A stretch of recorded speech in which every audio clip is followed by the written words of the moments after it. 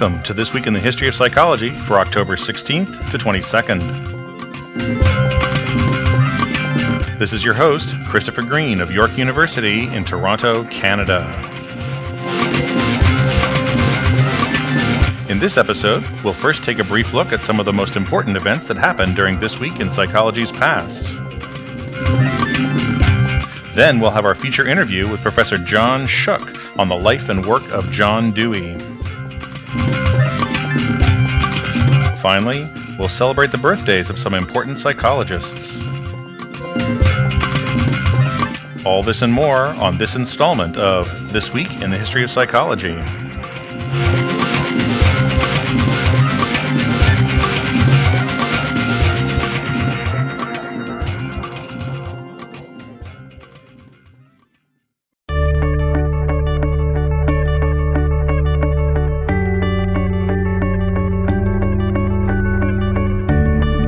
For October 16th. In 1844, the American Psychiatric Association was founded by 13 physicians at the Jones Hotel in Philadelphia. The organization was first called the Association of Medical Superintendents of American Institutions for the Insane. It became the American Medico-Psychological Association in 1894 and adopted its current name in 1913.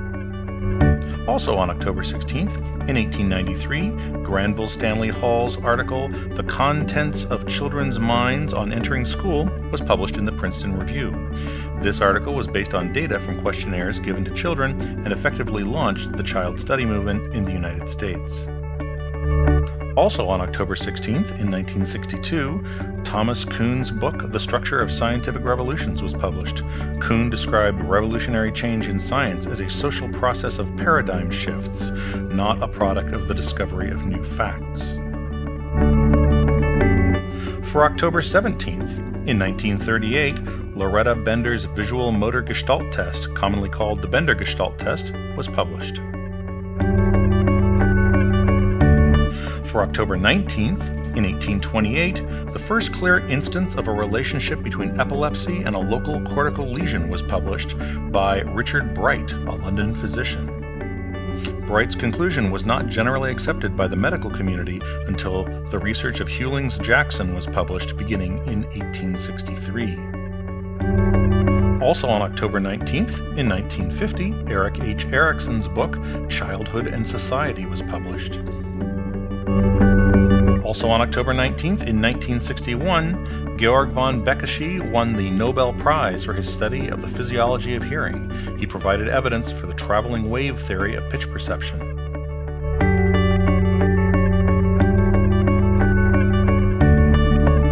On October 20th, in 1885, Sigmund Freud first met Jean-Martin Charcot during Freud's 20-week visit to Paris. Freud was strongly influenced by Charcot's demonstrations of the relation between hypnotic suggestibility and hysterical symptoms. Also on October 20th, in 1919, the National Research Council Division of Anthropology and Psychology was organized. For October 21st, in 1958, James G. March, Harold Goitzkow, and Herbert A. Simon's book, Organizations, was published. And finally, for October 22nd, in 1957, Charles B. Foerster and B.F. Skinner's book, Schedules of Reinforcement, was published.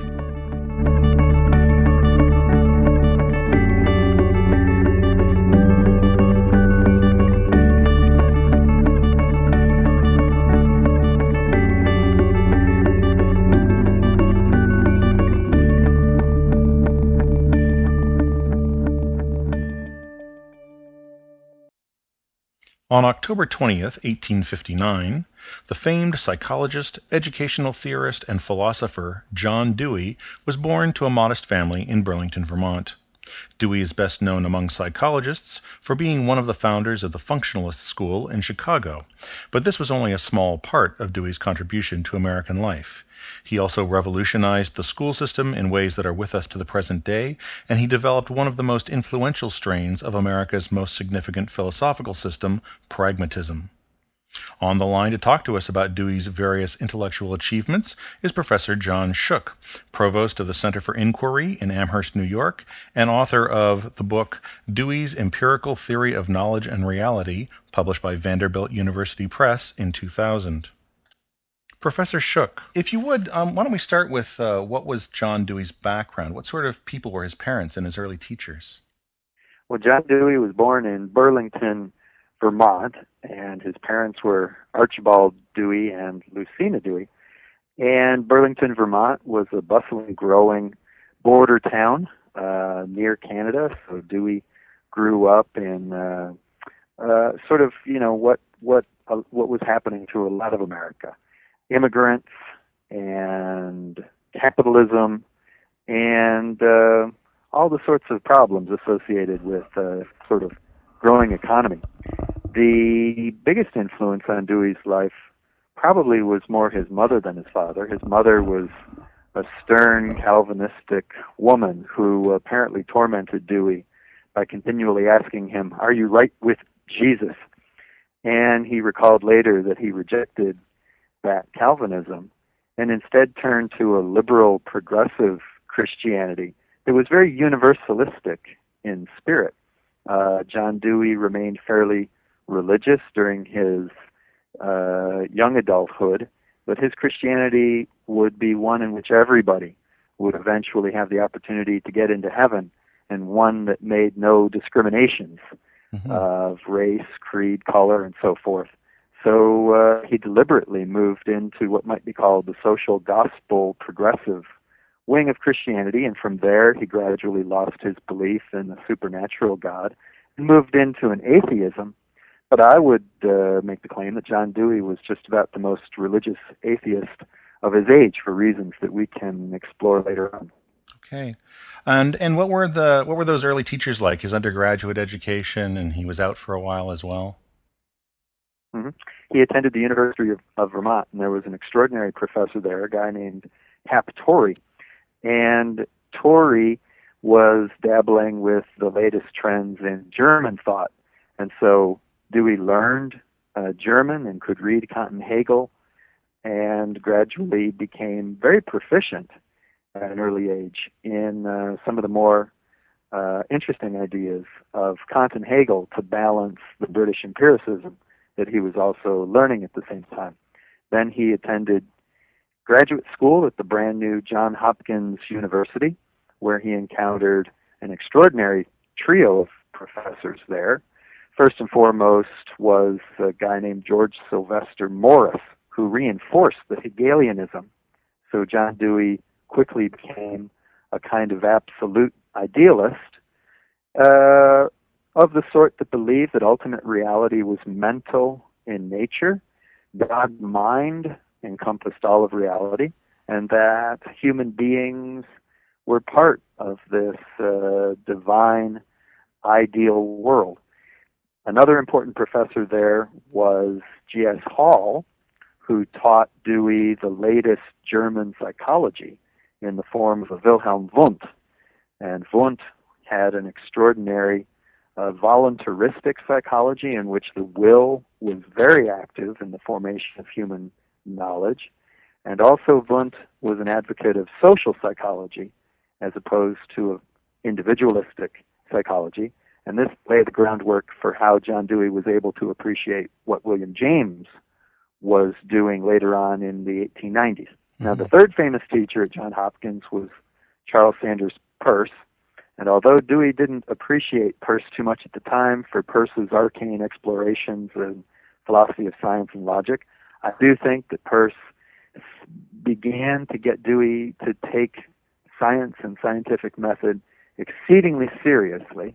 And I think there are signs in Dewey's later philosophy that helped guide Dewey towards the same direction that Peirce was going, namely that knowledge and truth is what scientific inquiry ultimately validates. Mm-hmm. Well, now after graduating, getting his PhD at Johns Hopkins, Dewey goes with Morris to the University of Michigan as an instructor. But not long after, Morris dies unexpectedly, and Dewey was offered the professorship. And I guess it was around this time that he first read James's Principles of Psychology, which I guess had just come out. And he met several of those people who would later go on to become part of his Chicago school, like George Herbert Mead and James Roland Angell and James Hayden Tufts. And he also seemed to lose some of his enthusiasm for Hegel during this period. Why do you think that was? Well, as Dewey expressed it, he began to express Hegelian ideas in biological terminology. Many of the ideas remained the same. The functional psychology that he had formulated with the help of Mead and Tufts at the University of Michigan flowed into the wonderful instrumentalism that he formulated 10 years later at the University of Chicago. Now, the basic idea behind functional psychology is to invert the old stimulus response theory completely around 180 degrees. According to the older empirical notions, the job of nature was to impact the human nervous system with its sensory information, and then the brain's job was to formulate some sort of reaction to it by processing this information and then transmitting instructions for some sort of action to the motor nerves, and then the human being would make some sort of response. According to the functional psychology, dependent again ultimately on Hegelian ideas, instead, human learning results from first the organism acting into nature, causing nature to respond, and then the organism registers that response back upon its own nervous system. So you see, it spun the stimulus response theory completely around. And on this new functional psychology, then, the information that is gained through learning is partly the responsibility of nature, of course, because nature is doing the responding, but it's also partly the responsibility of whatever action the organism initially took to interact with nature to cause the response. So in other words, the information that's coming back from nature is already partially stained with the human element in it. Mm-hmm. But the organism now becomes much more an actor in its own destiny rather than just a passive recipient of the information. Quite right. I had mentioned earlier Wundt's voluntaristic psychology. Wundt had this basic idea, and James picked it up from Wundt. And so when John Dewey picked up William James's 1890 Principles of Psychology, it was all very intimately familiar with an incredible amount of rich phenomenological data that James could provide to further support this functional understanding of how human learning occurs. Mm-hmm. Well, then in 1894, Dewey moves to a professorship at the relatively new University of Chicago. And indeed, as he was moving to Chicago, he was actually caught in the midst of one of the most contentious labor strikes in American history, the Pullman train car boycott. Now, with its extremes of wealth and poverty and its large immigrant population, it seems that Chicago offered challenges to Dewey that he probably had not faced before, and he responded by becoming involved in the settlement house movement with Jane Addams and by developing these new approaches to psychology and to education and to philosophy. Could you tell us a little about those developments and how they all hang together intellectually? Well, sure. It's an interesting question. Why should a professional philosophers suddenly get so interested in unions? But actually, the groundwork had already been laid when Dewey became convinced that the only viable psychology was a social psychology. That is to say, human beings are dependent upon, for their mental capacities and abilities, upon social networks. We learn how to be minds from older adult minds. So Dewey viewed human beings as thoroughly codependent upon each other for everything that makes us special as human beings.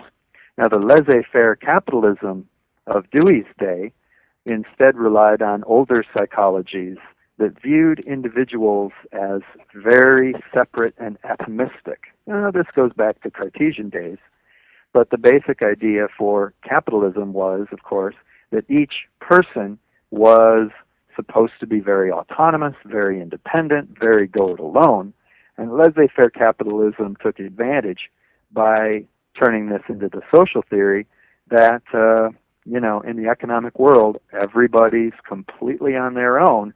And so if you end up rich or poor, it's entirely your own fault. The rich deserve to be rich. The poor deserve to, die in the gutter if that's what's necessary. And Dewey was appalled by this social Darwinism and instead was interested in socialism.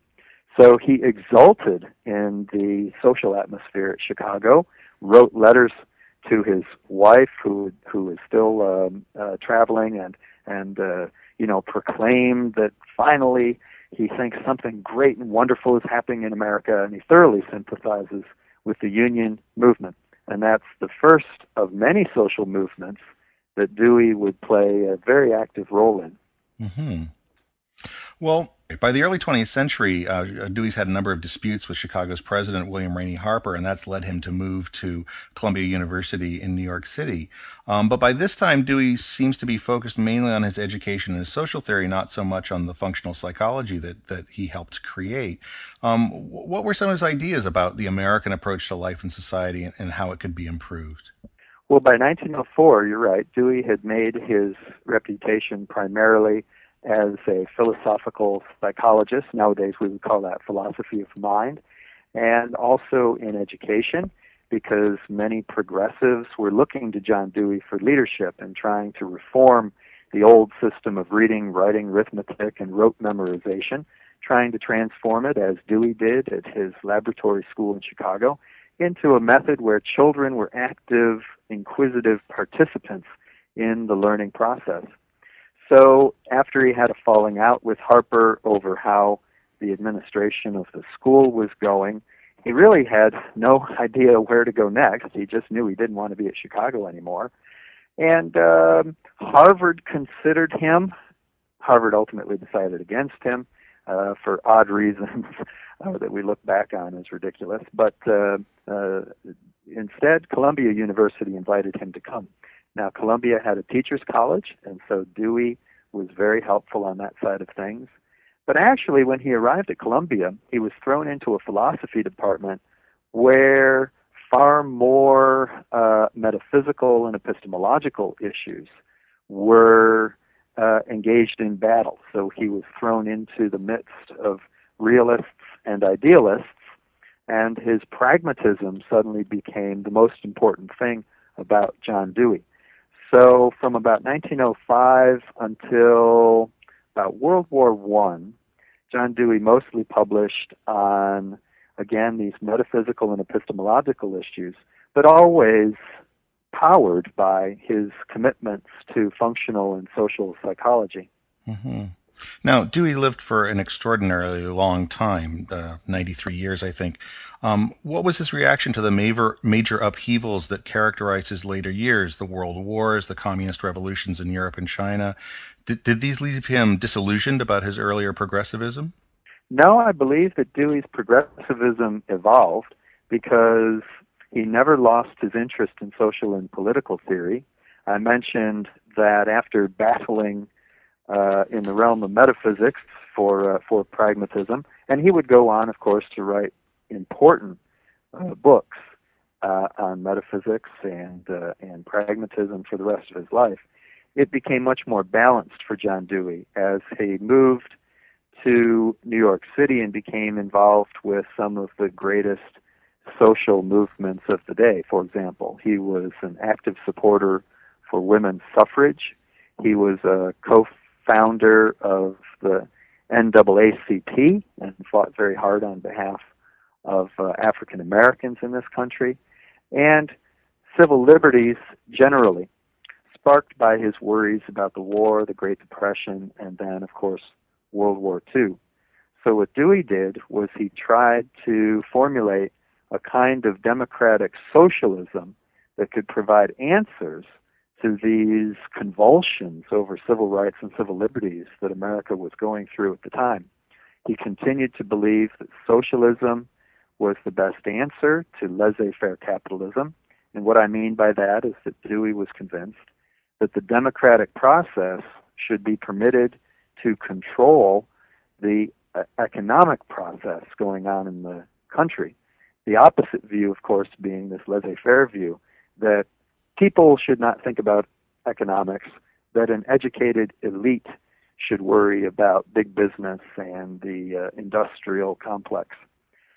Dewey in politics became convinced that democracy was viable, and he was viewed as hopelessly optimistic at that time. I mean, if you think about those days in the 1930s and the early 1940s, there were very few viable democracies in the world. In fact, by 1942, the number of functioning democracies dropped to 6. Dewey never lost faith. He believed that the only answer to the problems of democracy was more democracy. And what he meant by this was he was in the tradition of Thomas Jefferson and John Stuart Mill, saying that if we educate the people enough to care about their country and enough to solve the great problems of this country, it is possible to put a great measure of trust in the ordinary people to have political power and exercise political power. In this, Dewey stood virtually alone. Most of the rest of the professional philosophers of his day instead were elitists and turned to various sorts of aristocracies and fascisms and communisms. All right. Well, thank you very much. We've been speaking with Professor John Shook of the Center for Inquiry in Amherst, New York, about the life and work of John Dewey. Professor Shook is the author of Dewey's Empirical Theory of Knowledge and Reality, published by Vanderbilt University Press in the year 2000. Professor Shook is also the creator of the website Pragmatism Cybrary at pragmatism.org.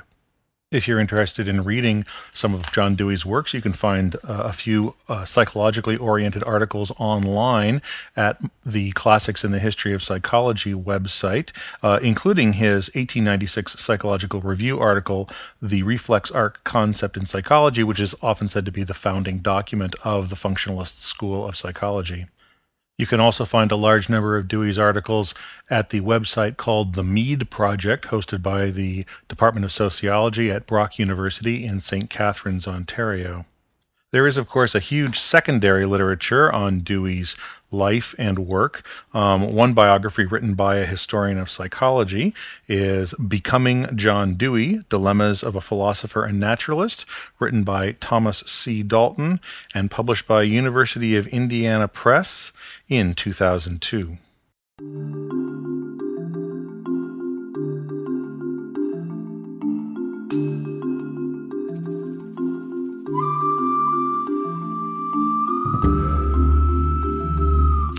And now it's time for birthdays.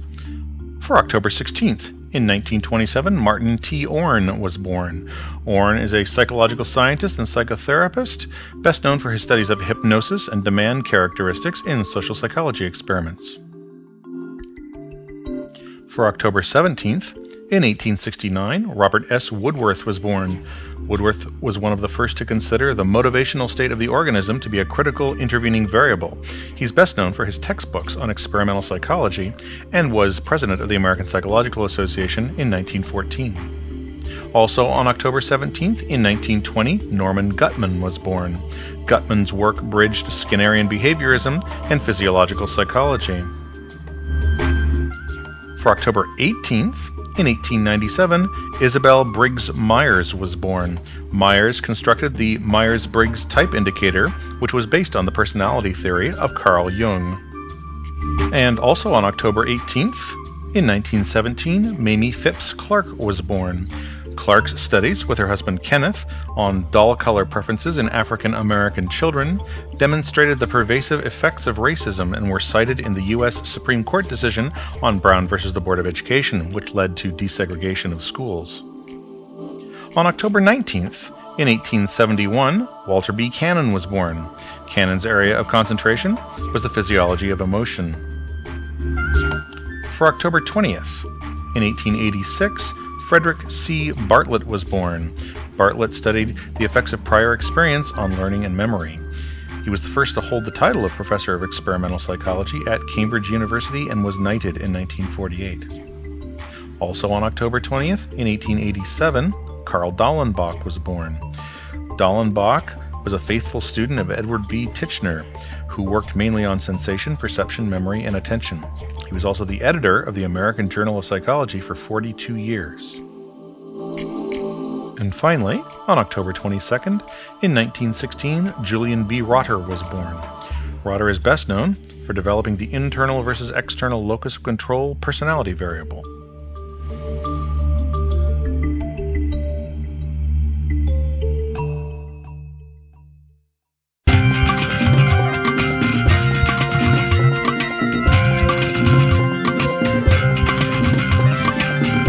And that's it for this episode of This Week in the History of Psychology. We would love to hear your comments on the show. You can email us at twithop, that's the initials of This Week in the History of Psychology, TWITHOP, at yorku.ca. We would like to thank York University for hosting the program, as well as Michael Guimar for his technical assistance, and especially Warren Street and the American Psychological Association for their website, Today in the History of Psychology, which we use for research and from which we sometimes quote directly. This Week in the History of Psychology is the sole property of Christopher Green. The opinions expressed on This Week in the History of Psychology are not necessarily those of Christopher Green or of York University.